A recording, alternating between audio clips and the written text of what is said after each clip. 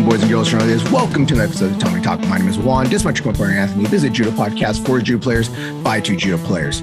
So, Anthony, I know how you've been doing, but there's some stuff we forgot about talking in the last episode about your little vision quest of grappling going up north. So, there was one joke thing I wanted to talk about, and I guess it's mandatory that all Chinese men, when they go up north, when they go to Seattle, you have to go see Bruce Lee's grave. I think that's something you guys made up. No, because every Chinese guy I know pretty much that has gone up to Seattle always comes back with a picture of Bruce Lee's grave. They always got that photo of like them bowing. They got their hands together, praying and stuff. Oh, thank you, Master Lee. And like, thank you, Mr. Brandon. I would go in crow makeup personally because I love that movie. Everyone I know, Juan loves a crow. All right. The original OGs. So I'll be honest. I didn't even know he was buried in Seattle. You didn't know that? I didn't know that. So it was, I was at a hotel. Remember I told you I was so sore I couldn't move? That I was in a hotel laying on my bed scrolling through Instagram. And there's a guy that I follow, and I think he's also one of our listeners. He's the head instructor of, I don't know how to pronounce this, Kogayon Academy in Virginia. He's a BJJ black belt and a judo black belt. I've been actually want to go train with him next time I'm in town because my wife's family is there. His technique is really good. I want to train with him, but his name is Victor Vasile, I think it was. And anyway, I saw his Instagram posting a picture of him in at the Bruce Lee's grave, and then I looked at the location. I'm like, oh, it's in Seattle. And then I was like, oh, cool. I'll head there next week when I'm in Seattle. So that's how I found out. I didn't know it was there. And then when I mentioned it to the guy I was traveling, Travis, and also my friend up in Seattle, she's like, I lived here. I never been there. So she's Asian. She's Chinese. So I'm like, all right, let's do this. It's mandatory. You must go visit Bruce Lee and Brandon Lee's grave. I don't know if it's mandatory. No one ever told me that. You didn't get the memo? I thought he was buried in California. I mean, because he lived here, right? So yeah. But he went up to school. He went to school up in UW, University of Washington. That's where he got his philosophy degree. And when he first came to US, I believe is that he went up there first, stayed with family, got his degree up there, met his wife up there, and all that. And then that's when they moved to Oakland, and they moved to LA, and after that, and then they moved to Hong Kong. And I'm not gonna get all into his stuff. So much of a martial art nerd I am about this shit. Yeah, but the funny thing is, after I realized that, I thought he posted the video, the picture from like a previous trip. But I posted a picture of me at Henzo Gracie Portland, and then he was like, I was there last night. And then I was like, oh wait, no, did he say last night? He said in the morning. He was there in the morning. That was hungover. He was like, I was there in the morning. I was like, well, I was there last night and I couldn't wake up for the morning class. Plus it was a no-gi class. So I've never done no-gi before. So we just missed each other.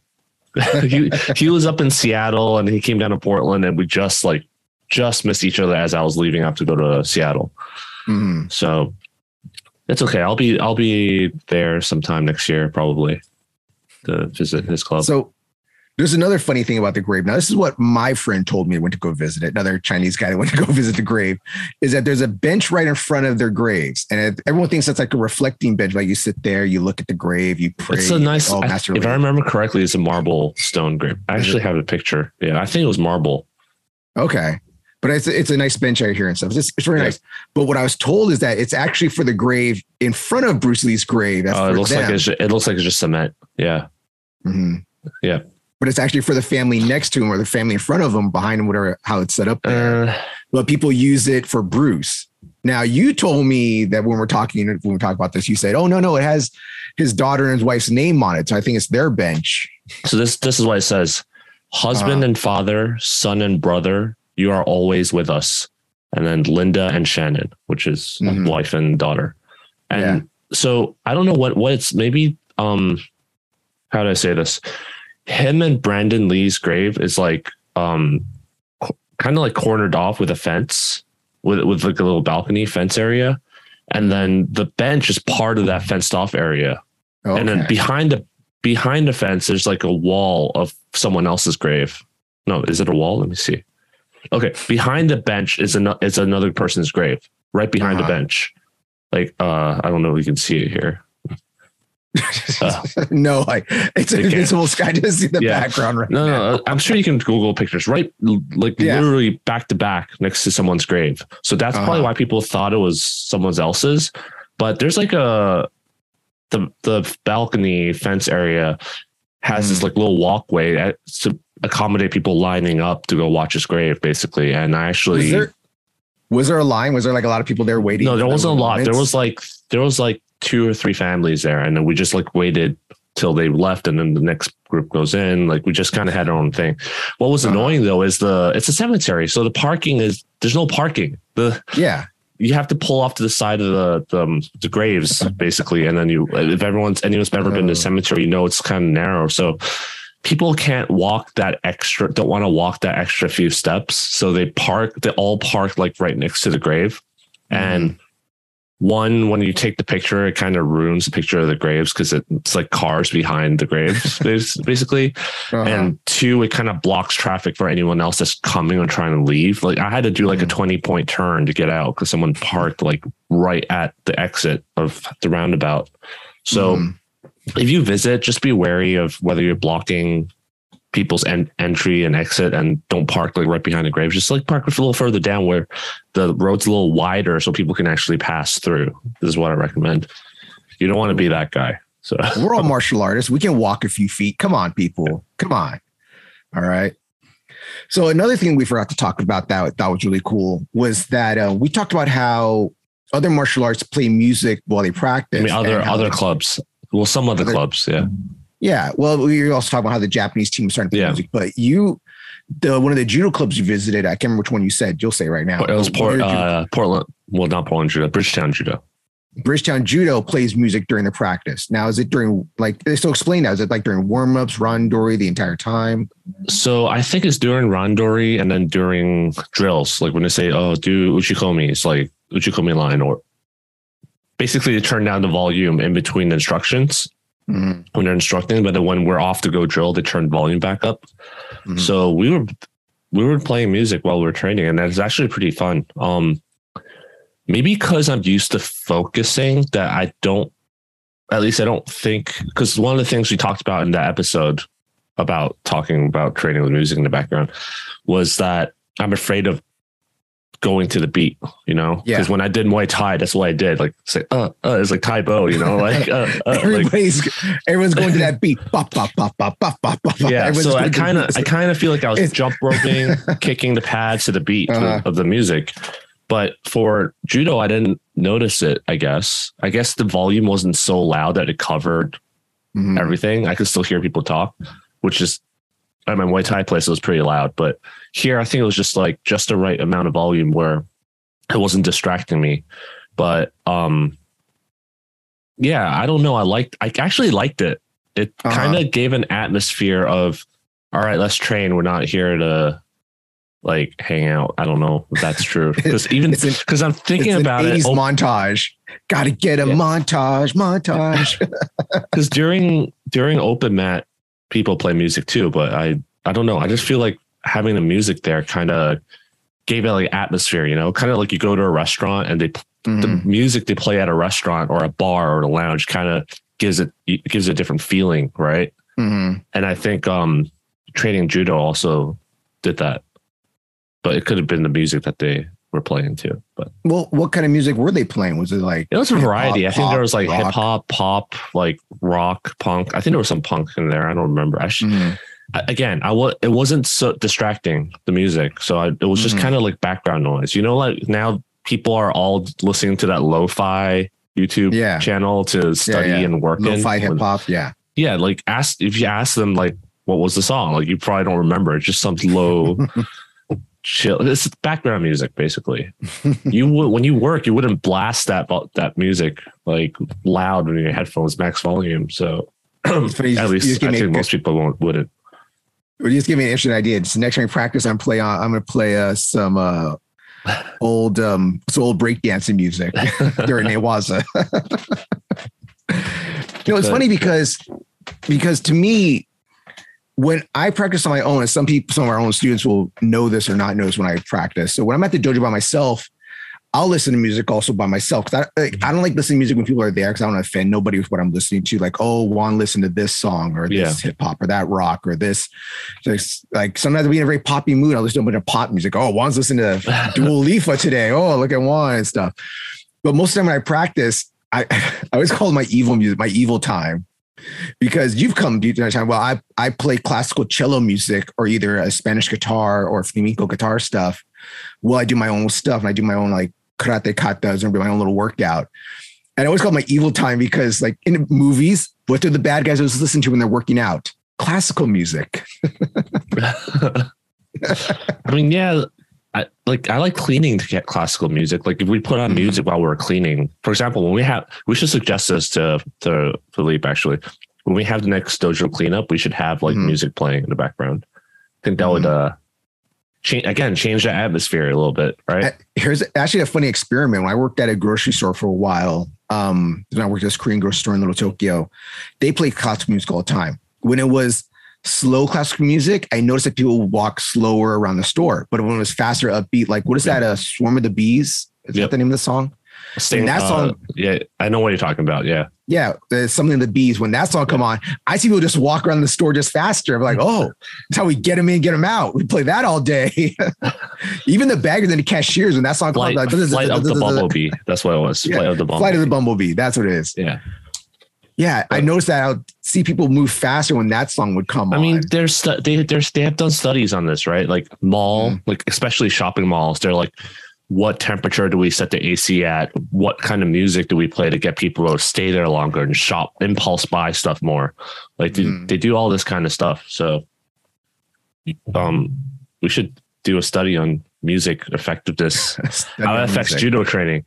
I mean, if you think about it, when Eric teaches Tayatoshi, for example, and at our dojo, and also some of the online YouTube instructionals of what you see,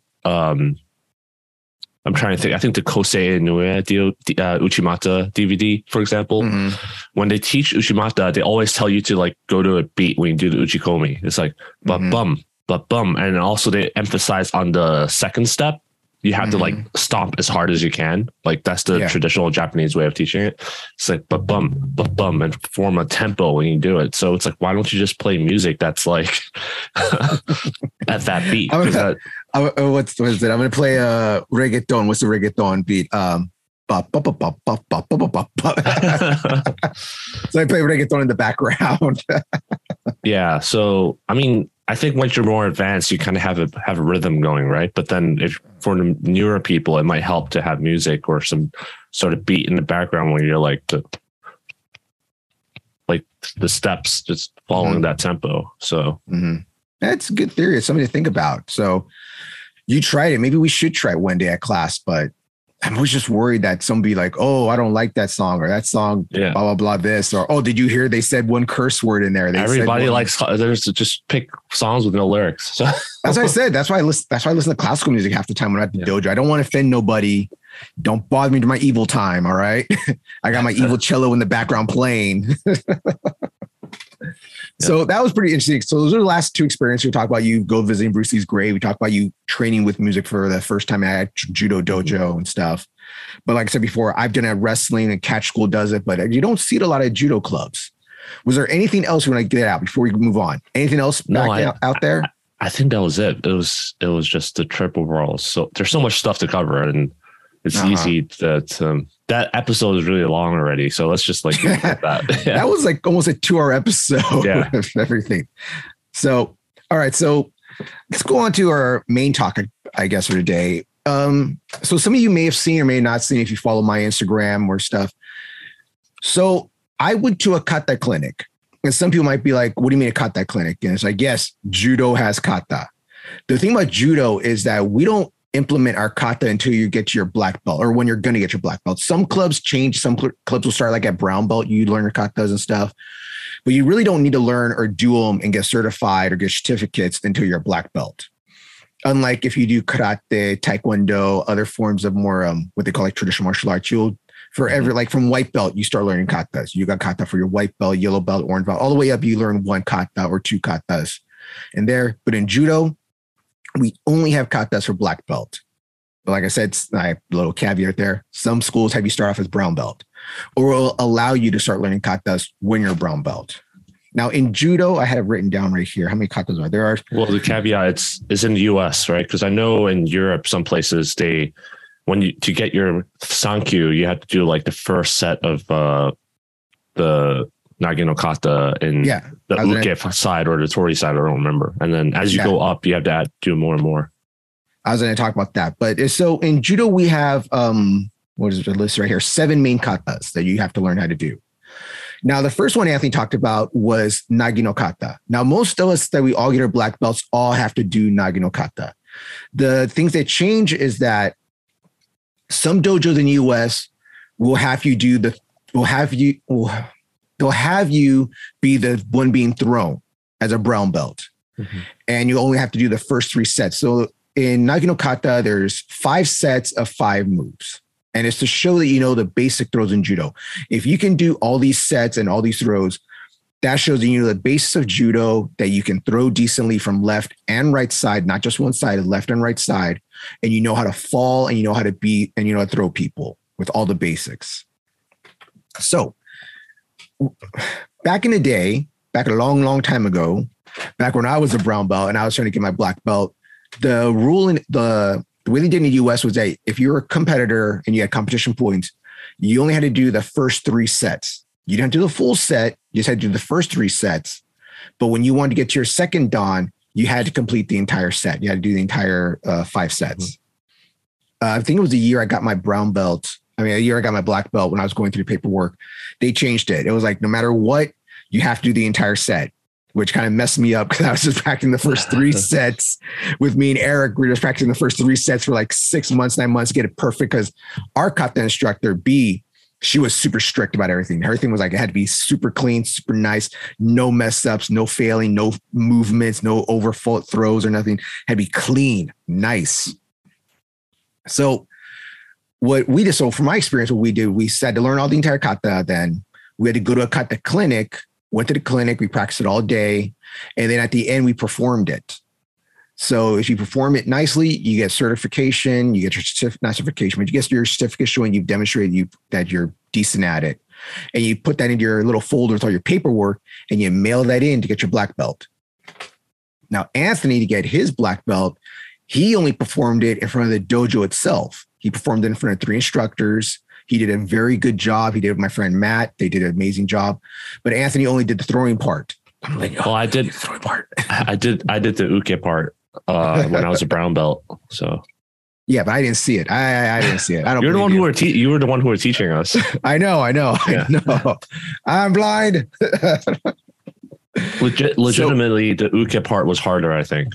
Like yeah. It's just the throwing part was hard because of my knee. That's what made it kind of hard too. So, so that's your first dan one, and then your second dan test. You have to do, what is it? Tatami no kata. Yeah. And Tatami no kata is all newaza kata. So that shows that, okay, you're going for your second dan now. Okay, you should know how to throw. Now you should have mastered your newaza stuff. You should know all your groundwork, how to do arm bars, chokes, pins, the old school leg. That's where the old school leg locks come back into play there, because there's 2. Is there 2 or 1 leg lock in there? I think there was just 1. This is just Ashigurami, right? Yeah, it's just a foot sweep into the because it's just a foot sweep into the leg lock and stuff, into the leg entanglement. But that's where the leg locks come back into judo. Now to get your third dan, you have to perform again. Like you have to do all these stuff. You have to either perform it for your instructor, or you can go to kata clinic, get your certification. And you get your certification, your certificate, you really don't have to do it again. You do have to like teach it to people and stuff. But once you get that certificate showing you've done it, you're good. You're clean. You're all right. Where if you don't get certification, you don't get certificate, you may have to perform the kata again to show that you know it. That's why I always tell people, get your certificate if you can, because that's with you for life. You don't have to do the kata again. So the other weekend, when I got my third dan, I demonstrated like a very light demonstration of Juno kata. Juno kata is your third kata. That's the balance kata. Anthony always thinks Juno kata should be taught as a white belt since it is the balance kata. Is that what you did for your third dan? Juno kata? Yeah. Okay. So you do Juno Kata. And that's where I got my certificate finally in it. And it was me and my friend Matt. We went to the class. Oh, that's not for your third dan though. No. Are you thinking about like fourth dan kata? Which kata are you thinking about? I thought the Juno kata was required for fourth dan, and I thought for your third dan you did something else. No. It's Juno kata. Then for your fourth dan, well, at least I go through the USA judo system. Yeah. And for fourth dan, I have to perform or get certification for Goshin Jitsu. Goshin Jitsu. Okay. Yeah, Goshin Jitsu. Yep. Okay. And this may change for other countries and stuff. Countries may have different formats of how you have to do things. And I'm just doing like a little rundown before I talk about stuff individually. But for me, like, so I performed it very lightly before, demonstrating what it is. But this one's like very in-depth. It was a full kata class. We did the full thing, the full movements, the spin around, all the stuff, the pickups, the come down, the hand claps, if you know what I mean. So it's very interesting doing this, like being really tight and clean with it to get my certificate. And the one I was actually going to take before, which was like a month before that, since I am in a few years, I'm not saying like next year or like in 2 years from now, but maybe in about 3 years or 4 years, who knows how long it's going to take. I will have to do Goshin Jitsu. Yep. And Goshin Jitsu is when you start going into weapons. Goshin Jitsu has the bow staff, the dagger, and the gun. And yes, we have a gun kata in judo. And there's some funny ways that I'm supposed to disarm you holding it. Like there's this really one where the guy has a gun to your back. You entangle the arm, pretty much like a standing kimura with one hand, and you pull him back down. And I was like, there ain't no way that's going to work. I love judo, but there ain't no way that's going to work. And then you get to more higher rank ones. Like there's I believe it's Kimi no kata.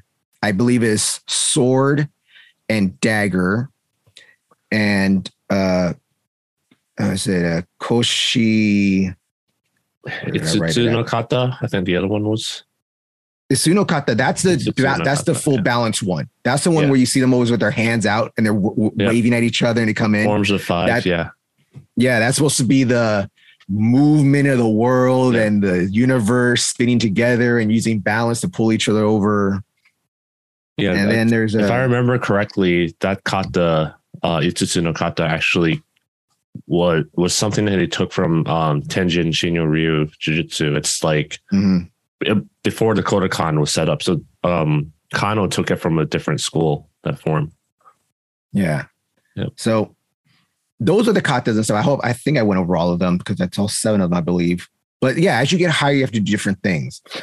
And yes, we have weapons ones about how to evade a dagger, how to evade a gun, how to evade the sword, how to evade the dagger again. There's ground ones that are more like, for the more advanced ones, when it's just sword and dagger, I believe it's mostly on your knees in Seiza position because it has to do a lot of with the samurai stuff, like how a samurai would stop an attack and defend an attack. Yeah, because it's kind of like how Aikido, a lot they have like seated techniques like from Seiza, because during the presence of an emperor, you're not supposed to stand up. So they have to do all the techniques from kneeling, basically. Yeah. You attacked me for the emperor. I can't stand, so I do everything from a kneeling position. Yeah. There was a time. So those are the main kata. There's 7 of them. And as you get higher in the judo, you have to learn usually 1 kata per belt. So let's go back down to the first kata. Okay. So let's go back to Nagi no kata. Now, like I was saying, in some place in Europe, like I know I have some French friends, some players that come from France. When they get their black belt, they didn't have to perform the whole kata, no matter if they had points or not. What their thing was that they had to do the first 3 as uke and tori. They do both parts, uke and tori. That's the thrower and the throwee, both parts. But then when you get to your second dan, you have to perform the whole kata. Now, I don't know if you have to perform the whole kata. Well, knock my shirt over almost. I don't know if you have to perform the whole kata and what's the next one? Katame no kata? I don't know if you do katame no kata and the whole nagi no kata or just perform all of nagi no kata. I'm not sure. Anthony, do you have any? I have no idea. I always thought katame no kata was nidan, always nidan across the board, usually. Yeah. Well, I think maybe you have to perform like I said, you have to perform the whole thing and kami no kata. Yeah. Like I know some places here in the US, like one of the places out here, Sawtell, I believe, to get your brown belt, you have to do the first 3 sets of Naiga no Kata, right? I don't think so, but I think they started teaching their brown belts pretty early on. Yeah. Yeah. Cause that's kind of a weird thing too. Like I was at this kata clinic and I'm doing a third dan kata. Okay. So, yeah, I can't remember. This is where you get confused in the kata names. It's a funny thing. It's always no kata. So I'm like, oh, no, I don't have to do kata. No kata. Is like of. It's like saying of, like the forms, like the self-defense form of grappling, or the form of like something of gun, like gun self-defense, like gun self-defense. So when I went to the Juno Kata clinic, there were 2 brown belts there, which is rare because most of the kata clinics I've been to only has black belts. So to go to this kata clinic, that's for third dan kata, and I see 2 brown belts there was a little surprising. But I guess that if you're not going to be, if you know, I'm not going to be a heavy competitor. All right. I'm going to be a kata guy. There's nothing wrong with that. There's nothing wrong with wanting to be a kata guy. There's absolutely nothing wrong with that. Some people might give you shit or talk like, oh, you don't fight or you don't get on the mat. It's like, I know we all think of that way, but you don't have to. So if you know, I'm gonna be a kata guy and you want to start a brown belt, get it done. Why not? Get it started. All right. And I heard there was also some brown belts at the Goshin Jitsu, the Goshin Jitsu kata clinic. Yeah. But Goshin Jitsu is actually pretty complicated, I hear. I've never done it. I've only watched. I've never done it at all. So I was hearing that they were having a hard time with that. It's pretty hard, I think. Yeah. The Gardena Judo out here by me, I think once a month on Saturdays, they used to host it before COVID. I've been meaning to go, but we haven't been able to. Also, Bridgetown Judo, which I visited on Tuesday mornings, I think they once a week they hold kata classes. So more and more places there are places that just teach kata to everyone, like even white belts. If you want to learn kata as a white belt, it's not necessarily like a high rank like judo thing, which is good because I'm sure we're going to talk about it. But I think judo kata was a beginner kata. It was meant to you're meant to teach beginners that kata, not. So let's go to fourth dan, because I know it's a big thing for you, and everyone sees judo kata and they think, oh, it's just you come here, you lean back, you slap your leg, you come back, you twirl around, you lean back again, you slap your leg, you come back, you twirl around together. Then he picks you up for the throw. Then you slap your hands and you come back down. And it is the balance kata. It is a kata that's supposed to be like for your third dan. Now, okay, so you know how to do all the throws. Okay, you know the basics in throws. Okay, now you know all the basics of newaza. You can do arm bars from 5 different positions. You can do 5 different chokes. You can do leg locks and sweeps and stuff. You know the basics of newaza. So now let's see how good your balance is. So it's your third dan now. Let's see how good your balance is and foot movement. And that's one thing I noticed when I actually being taught. I'm not saying like properly, but being like really having some kata masters there watching me and telling me what I'm doing wrong, really critiquing me. How much, not how difficult, but how intricate the footwork is, the hand movement is, the balance of holding a person. When you shift your weight. Yeah. Yeah. Keeping yourself stiff, where when your partner lifts you up, they want that high arch. And it's the one where, you see the videos, they pick the person up very slowly and they bring their own legs up high into the air. And then you come back down controlled. So it kind of opened my eyes because I did it before. It's like, okay, yeah, I know this part. I know come in here. But it was really different. And so, Anthony, tell people why you think, give a little history of Juno Kata, please. So as far as I know, Juno Kata was invented by Jigoro Kano when the Kodokan grew so much that he can no longer supervise all the beginners. He can't go to everyone and teach them from the beginning, right? So he created a kata for them to practice, which is why it has no actual throwing or falling involved. That's why people look at it as like, why is it look so stupid? Because you clap, because the in-air clap is kind of like tapping in the air. Yeah. And you get put back down slowly.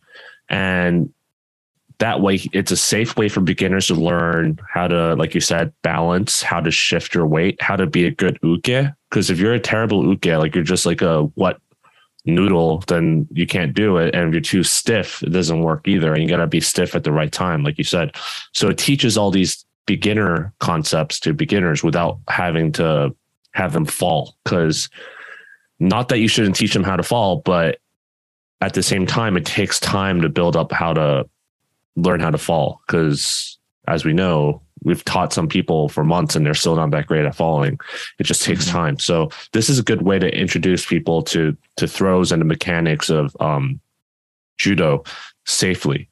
And that's why it's a beginner kata, because it was meant to be taught to beginners. And other than what you said about, like we said, balance, when to stiffen up, when to shift your weight between your feet and stuff like that.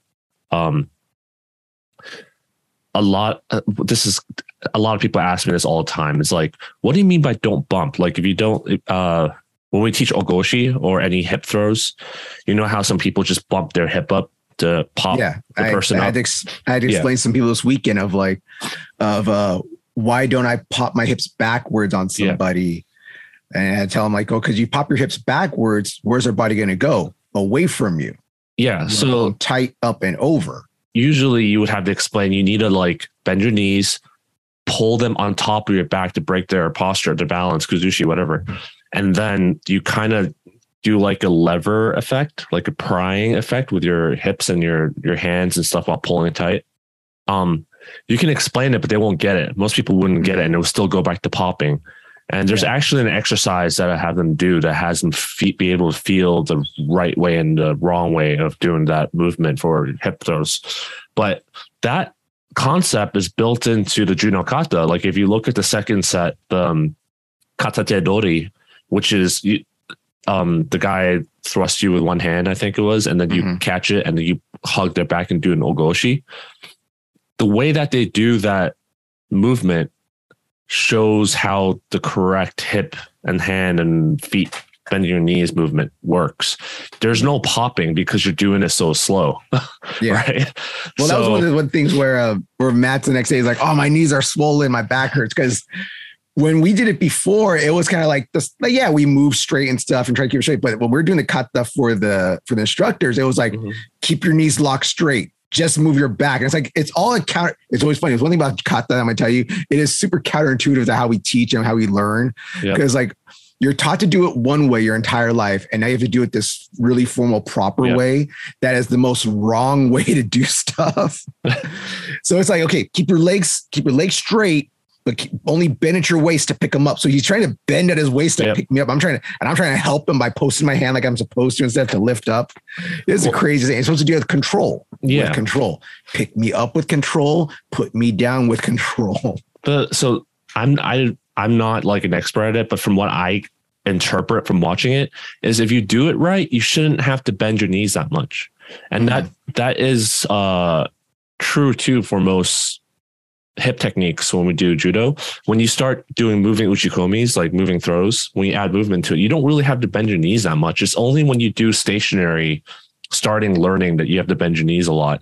And that's one of the reasons why people think you pop them up, because you bend your knees so much. But if you look at the Juno kata, that set that I told you about, that kata tedori, there's not much knee bending. And then also it teaches the uke how they should behave when they're being thrown like this, because you don't see people stepping around, because a lot of beginners, they step around when people come in for a turn throw.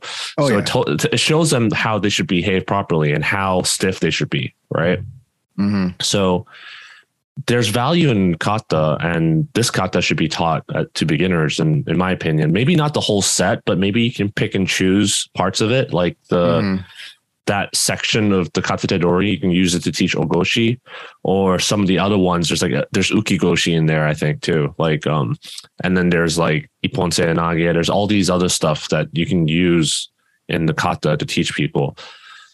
Nage no kata is the same principle. Like, I think the uchimata form in the nage no kata helped me understand uchimata so much more differently than your traditional style that you see on the Kodokan YouTube channel. Like, that is just way too much stuff for people to interpret and understand at once, versus the Ushimata in the Nage no Kata was just like a turning circular motion. And then the Ashiwaza is clearly not much hip involved. I think that is the first one that people should learn, in my opinion. So it's funny because you brought that up, and I know you always say this about Juno Kata that should be taught to beginners. I brought that up to one of the instructors when during the lunch break, I talked to him about how, like, yeah, one of my friends was saying, this should be a beginner's kata. It's supposed to be beginner's kata. And he was a little bit not super like adamant about like, no, it's not. Just like, well, Juno Kata is very complicated. It's very hard to teach. So I don't really think that it should be for beginners. And I don't know if that's just him being like, no, this is a black belt thing, or no, this is for third dans only, because there were some brown belts there, or like this for third dans only. But I think maybe it's the thing of, so what they're saying is Jigoro Kano is wrong. Like, I want to say it's like the dogma of judo nowadays. It's like, no, This is how it's done now. This is how we're doing it. But I totally can understand how there's certain lifts and throws that we could teach people this. And you don't know what? Yeah, like us, you and me, we might do an experiment and teach this people on Friday. Saturday.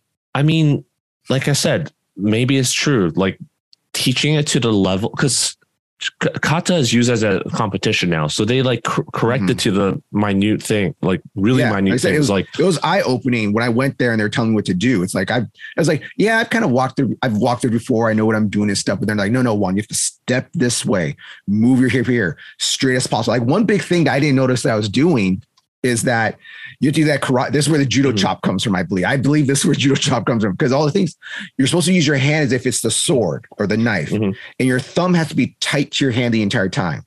Okay. And sometimes you're not thinking, and you're going to put your thumb out like you're hitchhiking, and you're like, thumb, like, oh, okay. Thumb, oh, okay. So think about it in beginner's context. Does that thumb really matter? It absolutely matters. So that's what I'm saying. Like that's 1/10 of a point off. They're saying it's really hard to learn at a competition, like top skill level kind of thing. But I think teaching the basic mechanics, even if they do it wrong, has value in it, is what I'm saying. Like same thing when it comes to teaching the throws. Like when we teach ogoshi, people often don't bend their knees enough, but don't pull their sleeve enough, right? So does that mean we just don't teach ogoshi because it's too hard? Like, no, right? Well, ogoshi was the first throws you learn, so no, we have to teach ogoshi. So the logic doesn't apply. It's like if there's value in teaching the mechanics, then you should do it. Same thing with. I'm gonna go back to Nage no Kata because that's the one I'm most familiar with. Since I haven't, I was gonna go to that clinic, but I couldn't. People, the first throw, uki-otoshi, right? That throw makes me understand how certain throws should be done. Like tai-otoshi is basically a uki-otoshi, but for the uke, you're basically falling at a corner, and that arm dragging movement just makes so much. I don't know how to explain it that well, but that mechanic applies to so much of the other throws out there. And if you look at it at first, when I was a white belt and looked at it, I'm like, oh, that guy's falling for him. He's just jumping into it, which is kind of true at a competition extent. You're allowing him to throw you. I'm not. You're allowing him. Well, sometimes, but not all the time. So when I was a white belt, I just looked at it and I was like, that's stupid. Why? No, we never see that throw in competition. But then you do see that throw in some competition sometimes. It just looks different. Yeah. Especially sumi-otoshi. There are sumi-otoshi that happens in competition, but it's not in the kata, but it's the same mechanic, right? But when I took the fall as an uke and I felt someone drag me at that corner, I'm like, oh, I'm being off balance that way. And I have to like go with it, or I'm going to have to like backstep or do something weird to stop the throw. So there's value in learning stuff like that, even though it's not used in competition. And if I learned it as a white belt, I think I would have appreciated and learned all that stuff earlier versus waiting until I was a brown belt to learn that. I thought it was like a huge disservice to myself, actually. I kind of wish I learned as a white belt, basically. See, that's interesting because that's one of the things where I didn't know judo had katas. When I first started doing judo, I thought judo was just fighting and going to practice, throwing people, going to tournaments, going to practice. That's one thing that I loved about it, because growing up doing Tangsudo and Taekwondo, we did katas, but we didn't do katas all the time. It was like one of the things where we had this one instructor that was a super kata guy. He was very strict on katas. That was his whole thing. but he wouldn't teach all the time. He'd only teach like maybe once or twice a month. So I would only do katas once or twice a month. And you get told, okay, Juan, for your red belt test, you have to do this, or I like an easy kichikamachu ibu or nambu or something like that. Mm-hmm. Have to do one of those katas. And it's like, I don't know these katas. I don't practice enough these katas. We're a fighting school. We like to fight a lot. So I grew up just not liking kata because it's always one of my weakest parts of my game. We rarely practiced it. We rarely redid them, but I knew they were going to be a big part of my test, which wasn't fair. So that's why I had to, and this is back in the day, like this is back in the day where you'd have to like buy a kata movie or like a VHS tape and kata movie and stuff and watch at home, or you get the old book. Oh man, you get the old book and you like go through the book. Okay, one step, hand down, step forward. What's the next step? Okay, step forward here and stuff, or low block here. And then you do wishy-washy with the hands and stuff like that. And it's hard to read that, where I think nowadays with YouTube and stuff, it's much more easier to look up a kata and watch what you need to do. But that was my thing that I hated the most. So when I got to judo and I got to my brown belt, and they're like, okay, Juan, a few years, you're going to get your black belt. You need to start thinking about doing nagino kata maybe. And I'm like, kata? What is it? What is kata? What is this kata you speak of? It was no kata. This is an oxymoron here. Nagi, no kata? So you're telling me to do no kata already. You're already lying to me. But yeah, it's tough. And this is something I think, that's why I think when I teach class sometimes, I'll teach little formal things every now and then. And I'll tell them, oh, this is for the kata. If you guys ever get the black belt, you guys need to do it this way for kata and stuff. And I'll show it. And you've been there and stuff. I'll show it like really kata style for fun to let people know. Because yeah, when I was my brown belt and they're like, oh yeah, why don't you start thinking about nagino kata? I'm like, nagino what? Kata? This is judo. We throw, we go to competitions, we fight. So right? A really good example I like to use on the value of the kata was, so I was never really a Tadehara user throughout most of my brown belt career, whatever. Like it was never really my throw. I was always sasai, osotogari, and ouchigari. Those are my main throws. But when I went to Japan and I visited a dojo, this sensei was teaching Tadehara, and I showed my Tadehara. He's like, no, you're doing it wrong. You're doing it wrong.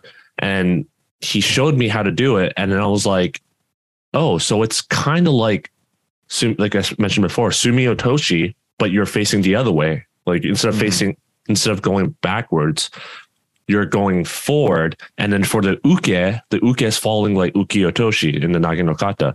He's like, exactly, that's it. So once I got back to America, I started doing more research on it. And that's when I was like doing the kata more. And also I looked up Tokyo Hirano for those who don't know. Like, yep. That's where Hollywood Judo gets our Tadehara from. So look at Tokyo Hirano on YouTube. Like, I think it's not exactly black and white, but it's a very grainy picture of him teaching Tadehara. And he did it exactly that way. Because most people think of Tadehara as that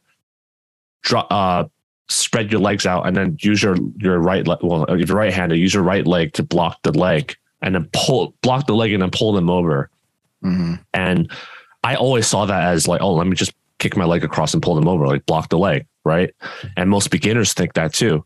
But if you look at Tokyo Hirano, he does a version of it to demonstrate the exact mechanic I was talking about, where you throw the uke to the front corner and there's no leg blocking involved at all. That led me to remember the old book I sent you that predates the Kodokan book. There's a picture of like, this is like the first judo book, basically. There's a picture of what Tadehara looked like back in the day. There was no leg blocking at all. There was no leg blocking. You're just throwing them to the corner. I showed Philippe, and then Philippe was like, well, thank God we improved on that. Well, it's funny you that story because it's a story that, and this is go back to when I did the kata clinic for Nagino Kata, when they're demonstrating it. I can't remember which instructor it was, but they're telling a story about like how, and it's funny, it's Tadehara of all things. Yeah. Tadehara was invented because Jigoro Kano, his favorite throw was like uki otoshi or ukigoshi. Ukigoshi is like his favorite ukigoshi, throw. Was his favorite throw. But one of his students caught on to it. It's not, like, you're thinking of Haraigoshi. Was it? No, because No, because he started putting out the leg. He put out the leg. That's Haragoshi. Was it Haragoshi? Yeah. All right, whatever. But it's like funny because how things get evolved and how things change. It's like, okay, he got my throw. What do I have to do to improve this? I'm going to kick my leg out. Boom. He's over. So the main thing, the Otoshi part of Taiotoshi is body drop, right? Taiotoshi is body drop. And people are like, yeah, you're like, when I was a white belt, people were like, you dropped the other guy, so it's a body drop. I'm like, well, technically you're dropping everyone in judo in every throw, but you're actually dropping your own center of gravity to bring them off balance. And then the splitting of the legs, like kicking your leg out, that's a way of lowering your center of gravity. And you also widen your base, so you're more stable.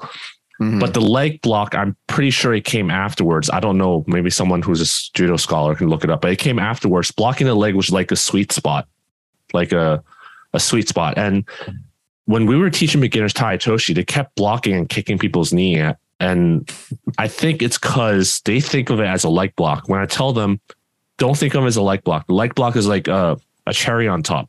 Like, think of it as dropping your weight first. Once you get that and the hand pulling correctly, then add the leg block in. And then that I found a lot more success in teaching people when you explain it like that. But without the kata, I would have never have understood it that way. And I didn't mention it, but after I understood it as that way, I started hitting Taiotoshi like crazy on people. Like, okay.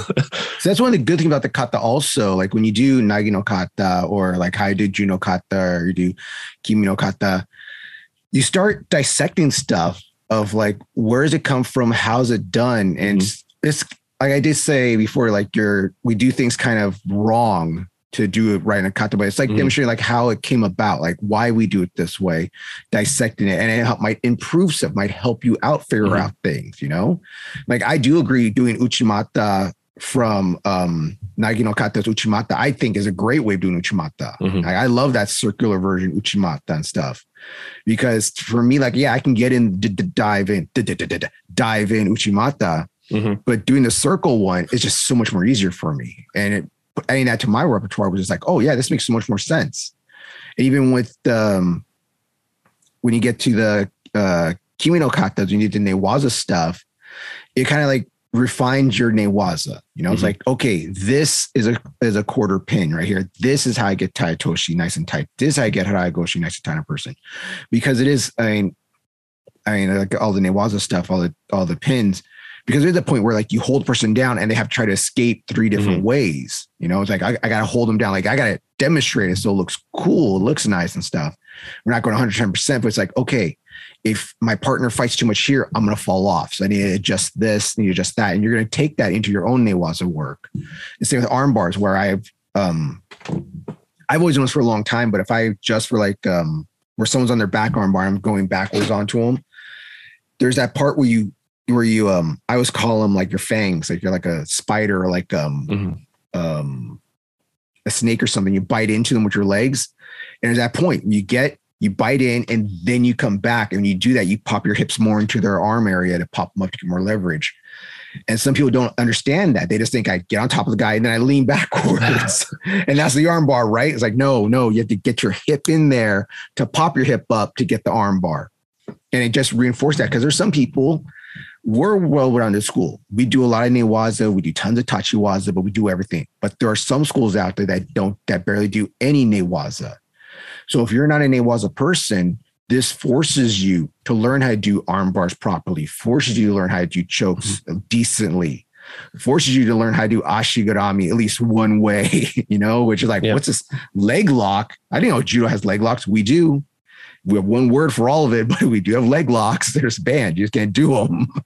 Yeah. One other thing that I actually it was actually as I got my black belt that I actually kind of connected the dots for me that from works for me, that understanding was a lot of people are like, I'm never going to do the throw like the kata demonstration. And uchimata, for example, like it's really rare you see that circular uchimata. But for me, what really made it click for me was I stopped seeing as how I'm throwing, because I have my own versions of doing taiotoshi and uchimata, but it's more like, how do I get uke into that position? right before the split second before the throw happens.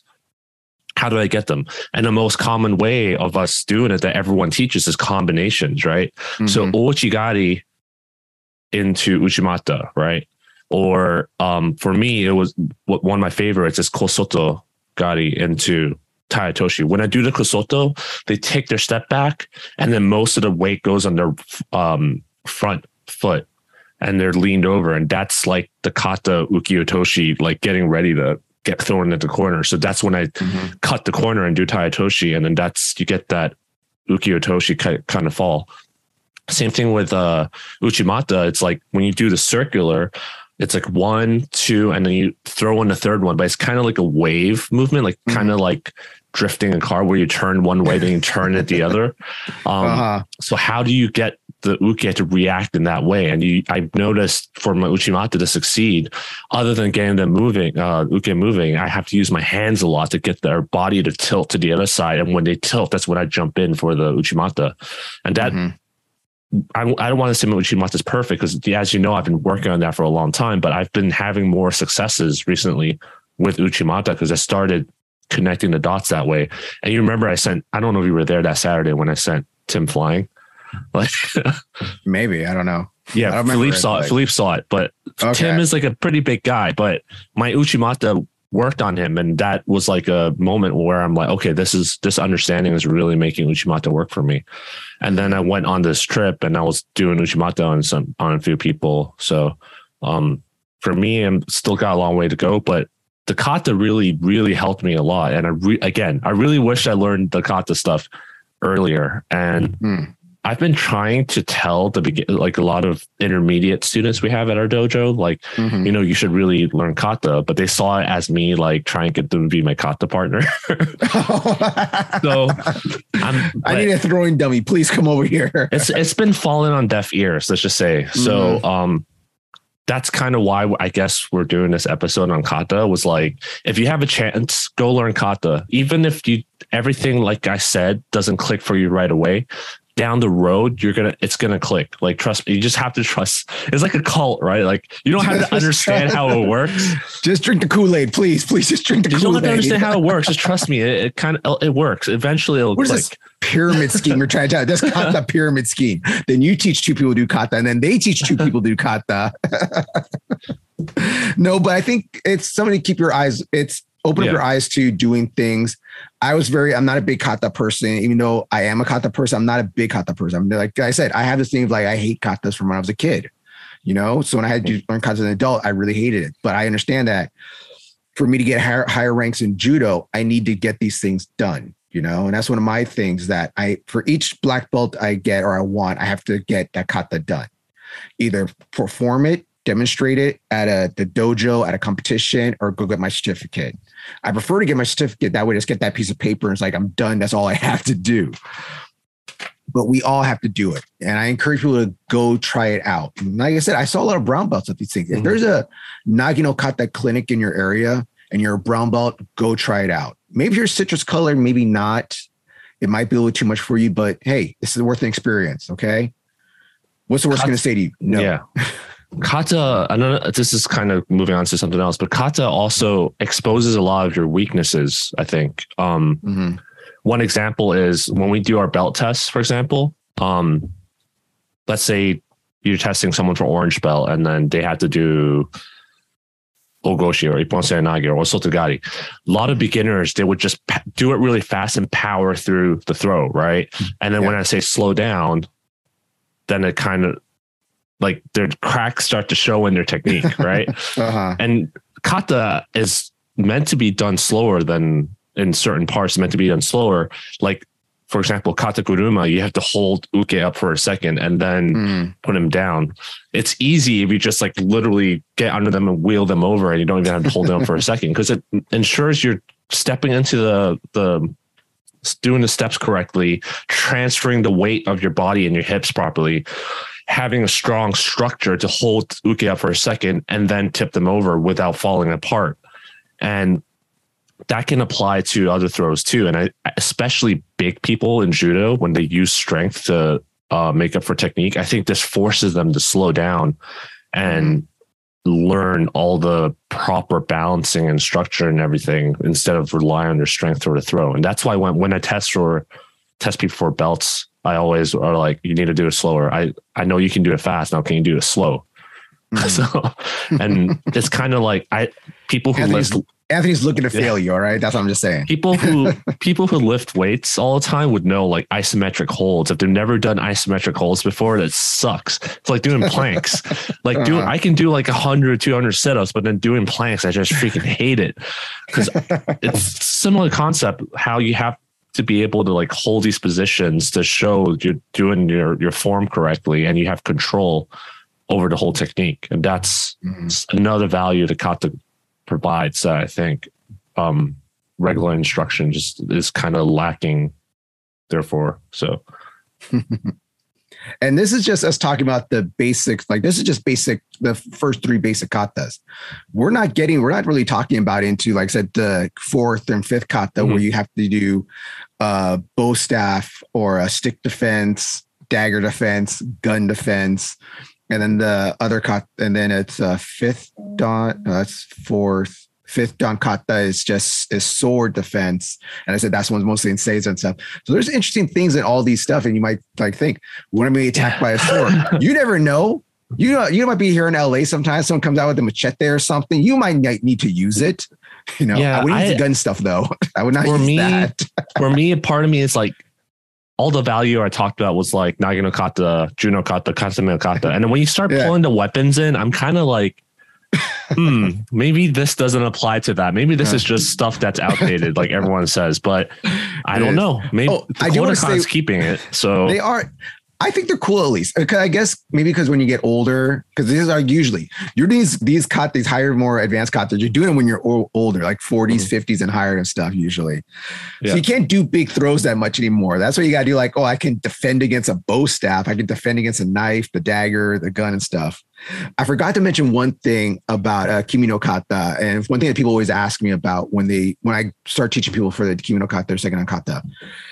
Why do we open up our legs? And I know you might watch a video. They open up and then close it before you move. Yeah. Yeah. You slide, open up your leg, and then you close it. That part right there. I had to actually look to figure it out myself. What we're doing when we do that is showing we have no weapons. And now I'm coming back in.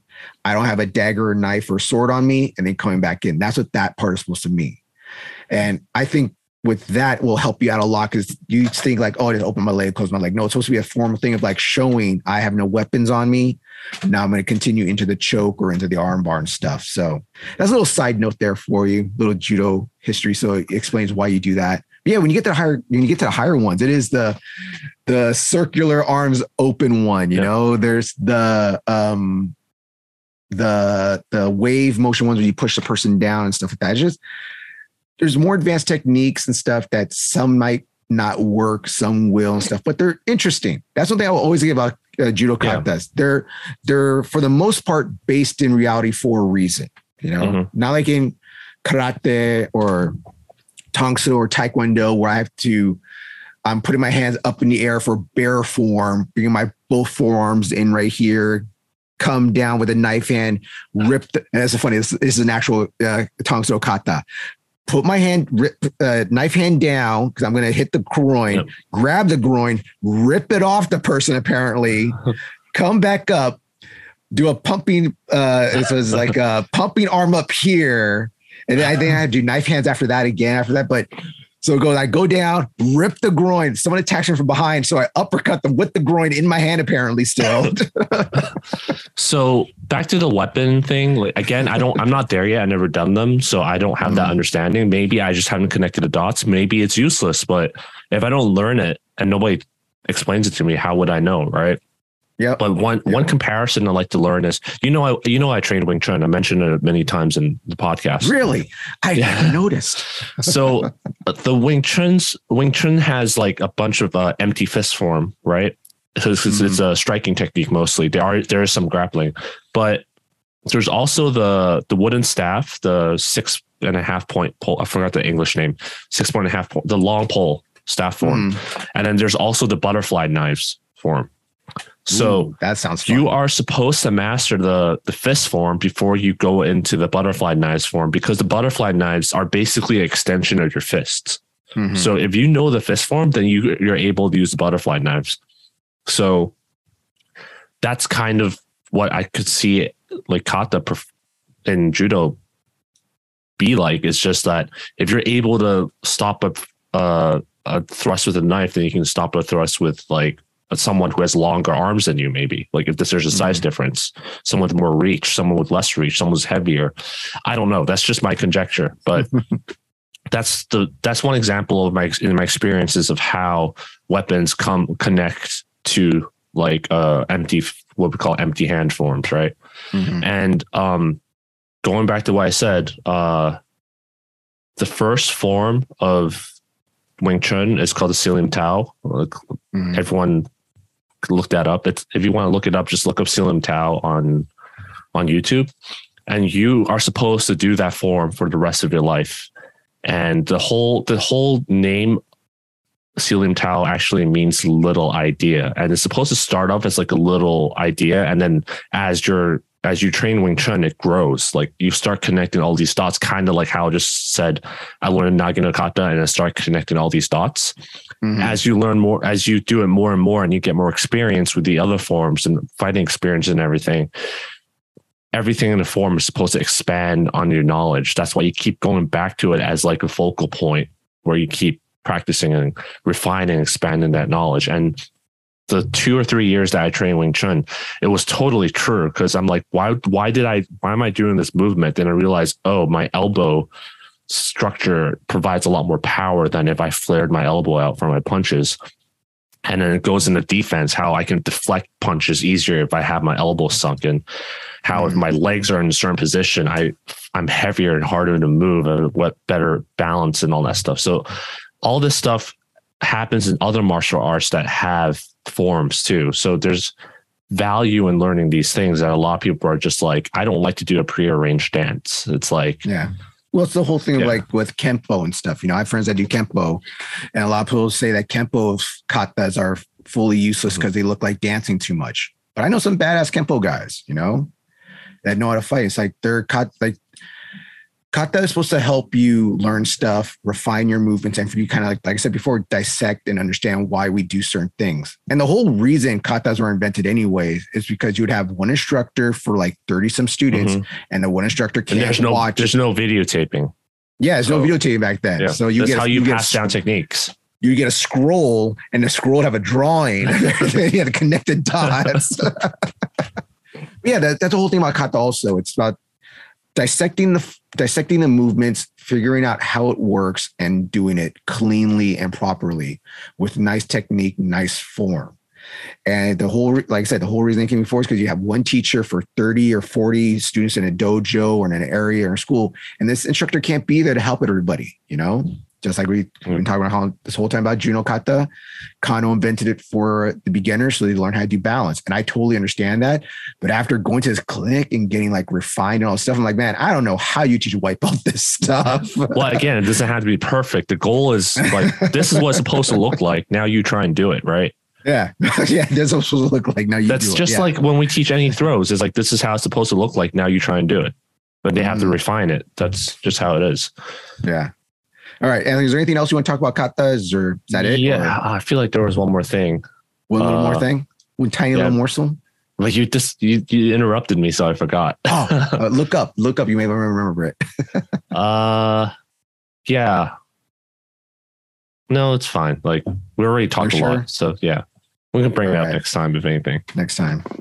So like I said before, kata is supposed to help you out with sorry. Stuff. Okay. Sorry. I remember now. Okay. Yeah. What is it now? No. We're talking about prearranged dances. Like a lot of people are like, why am I, for example, the kata no kata, you said open the leg and close it. Like, why do I need to do that? So you might be listening to this and be like, okay, I see value in kata, but why am I doing all these movements like open and closing your legs, or nage no kata? Why do I have to go back and fix my belt and turn around at the same time and all that kind of stuff?